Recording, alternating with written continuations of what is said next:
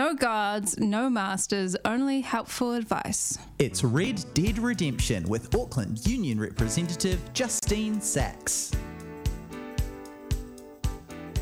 Kia ora, Justine. Morena, how are you? I'm good. How you going?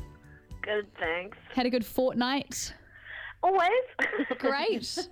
Well, some people on the text machine have not had a good fortnight because they have work problems. Should we just get into the first one straight off the bat, Annabelle? Yeah, here we go. Hey, Justine, I'm a primary school teacher and I had a broad-ish question about mandate changes. With education vaccine mandates being removed, I'm curious about what that means for staff who lost their jobs because they were unvaccinated. At my school, we lost 2 staff over it, and those roles have not been filled yet. Personally, I think that we should be vaccinated in schools, and I worry about teachers who are still unvaccinated this deep into the pandemic. I'm all for supporting our community out of the conspiracy rabbit hole, but not at the expense of our kids. I guess all of this is to say, can the school still hire different people for those jobs, or are they obliged to offer them back to those who had to leave? This is a really good question, and totally share this texter's sort of concerns around someone who's, unvaccinated this late in the pandemic teaching kids. And just and also just the health and safety kind of concerns. So totally just want to validate that firstly. Yeah. So the government has actually just sort of released some advice on that, and so it is kind of good news, I think. And the sort of advice is that a former employee does not have a right to get their old job back or any other role with their previous employer, and that employers still have the ability to kind of go through a risk assessment.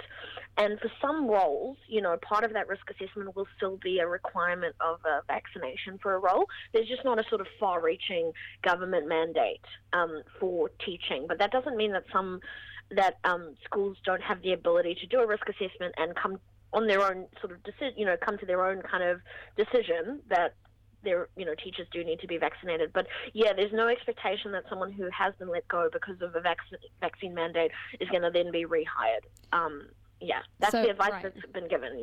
Is it then at the discretion of the school itself? I suppose it is at the discretion of the school, and I think as teachers, you have a role to play in advocating for what you'd like to see there, because it is as I said, it's like this does affect you, obviously it impacts the kids as well. So I think parents do need to be involved as well. I think this is a community decision a collective decision that needs to be made, and it'd be good, I think, if we can start having those conversations now before the management makes any kind of decision, right? And just making sure that those voices are included, because it shouldn't be a top-down decision. Yeah. Well, this texter says, "Hi Justine, I signed a minimum wage hospo contract a week before the minimum wage went up, but my rate hasn't increased yet. Should it go up, or have I signed away that increase? Feeling a bit stressed and silly." Not to worry. So you can't sign away your absolute minimum employment rights, and one of that is the minimum wage. That's why it's called the minimum wage. So regardless of what you signed, the minimum wage has changed, and therefore your rate is now the updated minimum wage, and that should be sort of reflected in your pay immediately. So just see that it is, because otherwise your employer is breaking the law. What is the minimum wage at the moment? I feel like I should know that. That's actually a really good question. Oh no, I've looked it up. Oh, that was fast. The new minimum wage rates before tax are for an adult $21.20 an hour. So I do know what the living wage is, though. What's the living wage? The updated living wage is $23.65. So if you are earning below $23.65, the way the living wage is quantified is it's how much you need to earn to support yourself. If you've got children, it's kind of calculated if there's one full-time worker and one half-time worker in a family.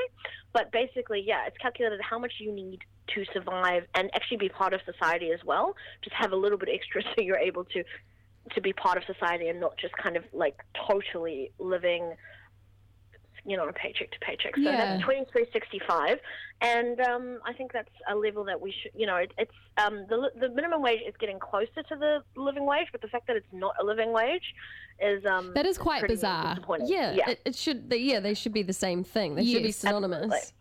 Absolutely. I would say that we should not accept anything below a living wage, Yeah. especially there are there's just no job. There's no job that you shouldn't be earning a living wage at. Well, I agree. That's All why right. you should unionize your workplace. That's why you should unionize your workplace. But anyway, Yeah. that's a story for another day. Oh, Well, hey, that actually ties in quite nicely. bloody good segue. We have a texter who asks, if you're in a small workplace which isn't unionized, is it better to start your own one? I know a couple of people are keen. Or is it better to join an existing one? So, So I guess I just want to clarify something. If you join an existing union and you unionize your workplace, that's a new union, and that is your union. So there'll be a specific, if you have a new contract, a union contract at your workplace, that'll be specifically, to your workplace. That's a specific contract at your workplace. So that is a new union. Does that make sense? Yeah, So so you it's don't- kind of you're joining one, but you've also got your own part of that. Yes, exactly. So you don't need to start a whole new union, which is a whole legal operation. Yeah. And it's an enormous amount of work to have a new union with your own specific contract at a workplace. Mm-hmm. So I would say, generally speaking, in a small workplace, if there is a union that covers you, you should, draw on the fact that that's already there. They have the resources to help you start a union at your new place. They're just facilitating that. They're not kind of, Does that make sense? I just wanted to absolutely. clarify kind of that. You don't have because to if start that's- from scratch. Yeah, you don't have to start from scratch. I think if that were the case, it would be way too onerous, and people just wouldn't be able to do it. But you should definitely join an existing one and start that new union at your workplace. For people who are in really specific kind of sectors that don't have a specific union, like you start a union if a sector doesn't have a specific union and you think you need that. But you don't start a new union if you have a small workplace, but there is a sector union, if that makes sense. Yes. I hope that makes sense. Yeah. Yeah, no, absolutely. So the answer is kind of both. Yeah. Yeah, Is it better it to is, do this or this? It's like, you do it both at the same time. Yeah. But first step, join an existing union. All of you join an existing union, give them a ring and say, hey, we're ready to have a contract. So come on down. All right. That's cool. Well, thank you very much, Justine. If you have a question for Justine or Celine, who is on rotation with Justine, we have a renters' rights segment and a union workers' rights segment. Any questions for either of those people, you can text in on 5395 and we'll put them to Justine or Celine every week at 9:30 on a Monday. All right. Thanks, Justine. Kia ora. See you guys. Bye. Bye. Cheers. See ya. Yeah, take that, the man. Red Dead Redemption with Auckland Union representative Justine Sachs.